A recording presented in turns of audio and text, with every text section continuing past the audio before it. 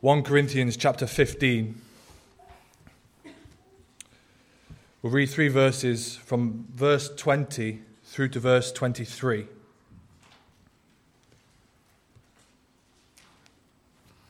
So 1 Corinthians 15 and verse 20.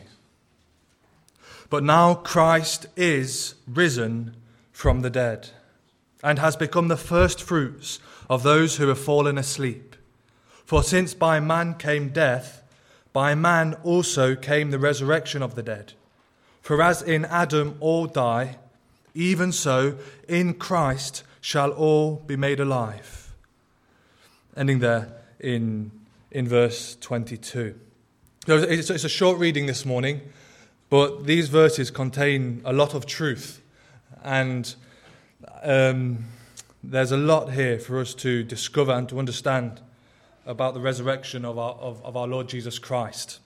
Now, I thought it would be helpful just to begin with a question, and that question is, what would you say is the most significant event in history? Some might answer that question by saying, well, it was the collapse of the Roman Empire. That was the most significant. Or some might say the invention of the internet. That's certainly very significant for our lives today. Some might say the Reformation. Imagine if the Reformation didn't take place, the spiritual darkness that there might be. And you could say, well, all of these events were significant, but they pale in comparison to that which is the most significant. And that's the resurrection of our Lord Jesus Christ. The resurrection is the most significant event in history. You could ask, well, what's the most important point of Christianity? What's the most important doctrine? The most important teaching of the Bible? And there's many things you could answer to that. But what's the most important point? What point does Christianity either stand or fall on? And the answer again is the resurrection. If the resurrection is not true, then all of this is make-believe. There's one Christian author who once said, the Christian faith is dead if Jesus is not alive. And so the resurrection of the Lord Jesus, the fact that he rose again from the dead, is the most significant event in history, one of the most important truths of Christianity. The fact that the resurrection takes place proves that Jesus is who he said he was. That's one reason why it's significant, because it proves that he really is the Christ, the Son of the living God. It also proves that he really did die for our sins and that he was the Saviour of the world. The resurrection also proves that the Father accepted the price that Jesus paid. That's another reason why it's significant. Another reason why the resurrection is significant is because if the resurrection did not happen, then the ministry of Jesus ended at the cross. Jesus is not in heaven interceding for the believers. I don't know if you've ever thought of it that way. If Christ did not rise, he's not praying for us in heaven. He didn't send the Holy Spirit like he promised he would. But the fact is, Christ is risen. And so he is doing these things. He is interceding on our behalf. If Christ did not rise, then he wouldn't be coming back. He won't be returning to judge the world in righteousness. And so we can see the resurrection is fundamental to the Christian faith and to the history of the world. The resurrection is important because it proves that Jesus did conquer death and sin. It proves it. And also the resurrection is important because it guarantees the resurrection of believers, that we too one day will be raised to new life. And these are just some of the reasons why the resurrection of Jesus is so significant, so important, and so central to the Christian faith and the most significant event in history. Now, all of these reasons are important, and it's important that we all understand each of these reasons given. But our passage this morning focuses really on that final reason as to why the resurrection was important. Because the resurrection of Jesus guarantees our resurrection as believers. That's what the verses focus on this morning that we've just read. And that's what I want us just to spend our time looking at. This passage tells us that history affects our future. In this passage we see how the resurrection of Jesus directly affects us who believe. How is it that the resurrection affects you and me? What difference does it make to our lives, to our future, to our eternity? Well, this is what we find answered in this question this morning, and this is what I want us to spend a brief time looking at. And so let's look together at these few verses. It begins with verse 20. Paul makes a statement. He says, but now Christ is risen from the dead. And that word now should have emphasis on it. You can tell from the original, the way that it's written, that Paul is emphasizing that point. He's saying if it was, but now Christ is risen from the dead. And the reason why he puts so much emphasis on that is because he is saying that everything he's just said in verses 12 to 19 is not true. You can read verse 12 to 19, and he's addressing people in the church at Corinth who believed that there was no resurrection, that the dead don't rise. And so Paul said, well, if the dead don't rise, then Christ isn't risen. Your faith is in vain, and we're of all people to be most pitied. And so Paul is saying that, and he's going through that. And then at the end, in verse 20, he says, but now Christ is risen. The fact is, all of that is not true. Christ is risen, and the dead do rise. And instead of us being pitied, most pitied above all men, he says actually we should be rejoicing because Christ is risen. We're the most blessed people on the planet. We have a living Savior. Paul is making the point that this is a historical fact. This really happened. Now, he's already made this point in the beginning of the chapter. You can read how he says that Christ died for our sins according to the Scriptures, that he rose again the third day according to the Scriptures. And then in verse 6, this is what he says. And then he says, after that, he was seen by over 500 brethren at once, of whom the greater part remain to the present, but some have fallen asleep. And it's as though Paul is saying there in verse 6, you can go and ask them. They're still alive. Go to Jerusalem. Speak to them. They will tell you what they saw. And so Paul is establishing that this is a fact. Christ has risen from the dead. This is true. And Paul is making sure that the readers understand this with this statement. He wants them to know that instead of them being most pitied, they should be rejoicing. Because Jesus has conquered death. He rose again from the dead, victorious. He has conquered sin and death. Now, this was good news for the Christians in Corinth, and they should be rejoicing, and it's good news for us who believe today. Our Saviour is a living Saviour. We don't serve a dead Saviour. We have a victorious Saviour, one who conquered sin on the cross and conquered death in his resurrection.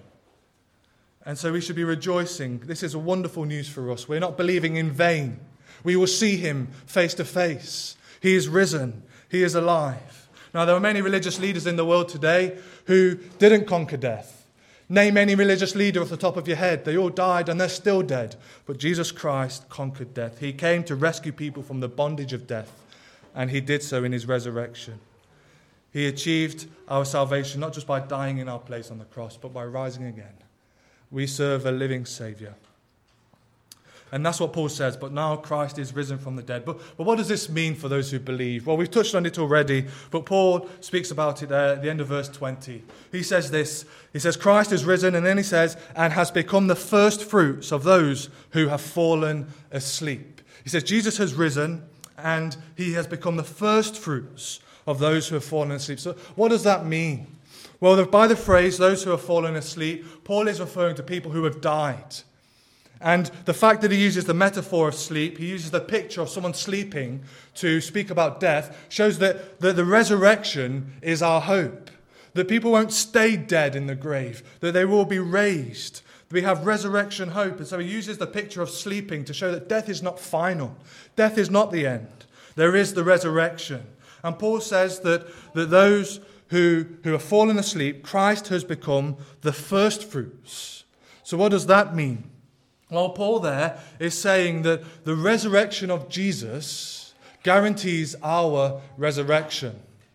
The first fruits that he's referring to was a principle in the Old Testament. Whenever they had a harvest in the Old Testament, they would always take their first sheaf to the temple as an offering to God. The first fruits was the crop that would grow first, and they would take that as an offering to the temple. And Paul is saying that's what Christ is like. Now, the first fruits was a guarantee of what was to come. It was a taste, if you like, of what was expected later on. And Paul is saying that this is what the resurrection of Christ is. It's a taste and guarantee of what's to come for those who believe in Christ. The first fruits. And so what he's saying is that the resurrection of Jesus guarantees our resurrection. Those who believe in Jesus, because he rose again, we too will rise from the dead. Now, Jesus himself said, I am the resurrection and the life. He who believes in me, though he may die, he shall live. And that's what Paul is saying here. Christ is the first fruits. He has risen. We shall rise. His resurrection is the guarantee of our resurrection. Now, what a wonderful hope we have in Jesus. What a wonderful guarantee we have. As you get older, and I'm starting to experience it already, believe it or not, but my elbow creaks. But as you get older, your body starts to wind down, doesn't it? It doesn't work the way it used to. Maybe you know loved ones who know Christ and they're not like they used to be. I can think of my mum. Her health is bad. She's not how she used to be. Well, because of Christ, she has hope of a glorified body, a new body, in which there is no sickness or death. Because of Christ, because he lives, we know that we shall live. Because he is risen, we know that we shall rise. And it's a wonderful hope that we have as Christians. But if a person's here this morning and you're not a Christian, then it must be said clearly that this hope is not yours for as long as you are without Jesus. That's the reality. But the good news this morning is that this hope is offered to you by Jesus. That if you turn to him, if you repent and believe in him, then you can experience this wonderful hope for yourself. And so after Paul has explained that Christ is the first fruits, that his resurrection guarantees ours, we see that he goes on. And he explains further these wonderful truths. And next he goes on and tells us why all of this was necessary. Maybe you're thinking, I just don't get it. Why was this necessary? Well, Paul goes on and he tells us why in verse 21. In verse 21, Paul says this, For by man came death. For since by man came death, by man also came the resurrection of the dead. And so Paul is saying here that Christ had to die and become the first fruits, if you like, because death came by man. Adam, who is being referred to here, the first man that was created, he brought death into the world. And Paul is saying that because man brought death through sin, through the fall, you can read about it in Genesis 3, death entered the world. Because of that, now there must be a resurrection. If God is going to have a redeemed people for himself, a people that Christ can call his bride, then there must be a resurrection. The dead must be raised. And so in order for that to happen, the resurrection needs to take place. And so that's why the second part of verse 21 came to pass. It says, since by man came death, so death came through Adam. Then it says, by man also came the resurrection of the dead. Since death came through a man, Adam, God in his infinite wisdom saw that the resurrection should also come through a man. Since it was a man that brought us into this mess, God saw fit that it should be a man who would take us out of it. And this man, of course, is referring to Jesus Christ. Death came through Adam, but the resurrection comes through Jesus. Now, at the end, in verse 47 of this same chapter, this is what it says. It says, the first man was of the earth, made of dust. That's Adam. Then it says, the second man is the Lord from heaven. And that's Jesus. Death came through the first man, came through Adam, through his sin. His death has passed to all of us. But the resurrection came through the Creator himself, who became a man in order to give us life. Now, we often sing a well-known hymn at Christmas, or carol, and it's probably going to be in your head all day now when I mention it. Hark the herald angels sing. It's one that we all know. It contains wonderful Christmas truths, but it also contains wonderful Easter truths as well. Just listen to what it says in one of the verses. It says, Hail the heaven-born Prince of Peace.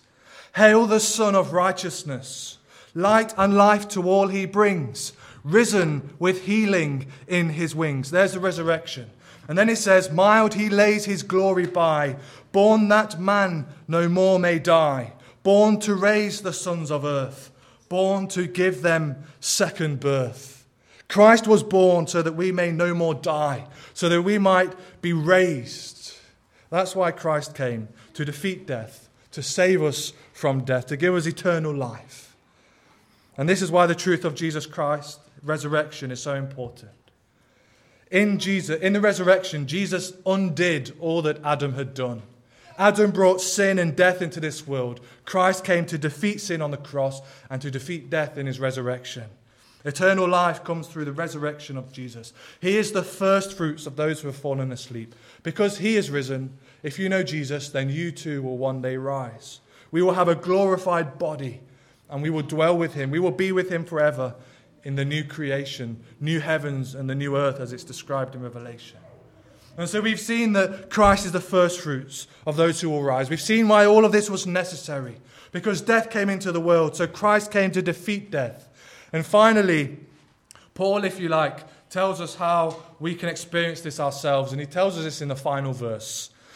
In this final verse, verse 22, he covers truths he's already covered, but he also gives us some more profound truth as well. Verse 22 says this: "For as in Adam all die, even so in Christ shall all be made alive."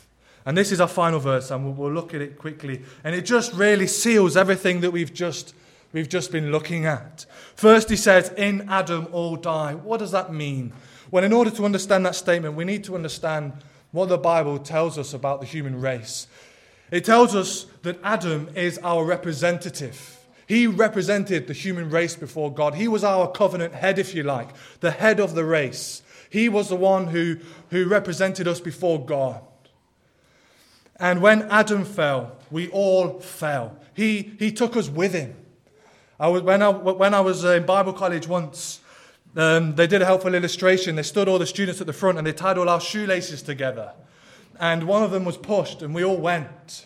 And that's what it was like with Adam. We're all connected to Adam. We're united to him. And when he fell, when he brought death, we all died. And that's the natural position of all who are born. We're born in Adam. And because of that, we will all die. Romans 5:12 says, "Therefore, just as through one man sin entered the world, and death through sin, thus death spread to all men, because all sinned." Sin and death came through Adam, through the first man, through his rebellion. And now his sinfulness and his mortality has passed to us. We could illustrate it another way.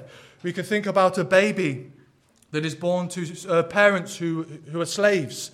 When this letter was written in the Roman Empire, slavery was very common. And if a child was born to parents who were slaves, then that child belonged to the slave master. It was born into slavery. The parents were in bondage. The child was born into bondage. And that's what we're like. Adam was brought into the bondage of death because of his sin. And we're his offspring. And we're born into that same bondage. And what we need is someone to redeem us from the bondage of death. We need someone to rescue us from this sorry state. And this is where the second part of that verse comes in. "For as in Adam all die, even so in Christ shall all be made alive." Yes, all who are in Adam will die, that's true. But the truth is also that all who are in Christ will be made alive. The verse here tells us that Jesus has undone what Adam did. Christ broke the power of death in his resurrection. Now, this verse is not saying that every single person on the planet will experience this. Not every single person is in Christ. Every person is in Adam, that's true. We're all united to him by our natural birth. But in order to be in Christ, you need to believe in him. It's those who are in Christ who receive this life spoken about here. And Paul is saying, if you are a Christian, if you've repented and believed, if you're trusted in Jesus, then you are in Christ. He is your new covenant head. He is your new representative before the Father. He is the one that you are now in, the one you are united to. And Paul is saying, if you are in Christ, then you shall be made alive. Because he has conquered death, now we too will have victory over death. Death has no hold on us. Yes, the Corinthian Christians were born in Adam by their natural birth. But Paul is saying if you've been born again, then you are in Christ. You are in Christ, and all in Christ shall be made alive. What did Paul mean when he said that they shall be made alive? Well, he's referring to the resurrection, yes, but he's referring to more than that. He's referring to eternal life as a whole. He's saying that if you are in Christ, then you shall live with God forever. That's what he's saying here. And what was true of the Christians then in the first century is true of us today. If you are in Christ, then you shall be made alive. Maybe you know loved ones who are in Christ. The word of God says that they shall be made alive. What a wonderful hope we have. Death is not the end. It's just the beginning of so much more, so much better, so much more than we now experience. But if you're here this morning and you're not a believer, then your current state is in the beginning of this verse. As in Adam, all die. You're still in Adam. And there's physical death spoken about in this verse. There's also spiritual death. It's speaking about hell. And if you stay in Adam, then that's where you will be.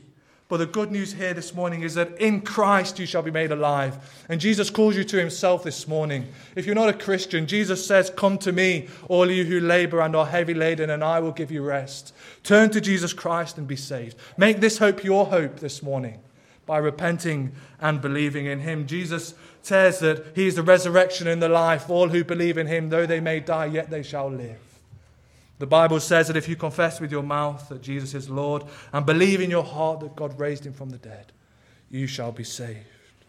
And so in this passage, we have the fact of the resurrection. But now Christ is risen from the dead. He has become the first fruits. Because he is risen, we will rise. We're told about the need for the resurrection. Death came through man, so it was only right that the resurrection would come through man as well. And that's what God in his infinite wisdom has done. Christ, God, the second person of the Trinity, God the Son, became a man in order to redeem us from the bondage of death. As in Adam all die, so in Christ all shall be made alive. We saw how a person can have this hope for themselves. You need to be in Christ, and you can be in Christ if you believe in him, if you repent and believe. And what's the hope of those who are in Christ? They will live with God forever, with glorified bodies which can never die. And what a glorious hope we have as Christians. Resurrection hope. And as it says later in this chapter, this mortality, this body of mortality shall put on immortality. This body of corruption shall put on incorruption. What a wonderful hope we have as Christians. Death should no longer be feared by the believer. Christ has defeated death. Death has lost its sting. The grave has lost its power. For the Christian, death means new life. Death means resurrection.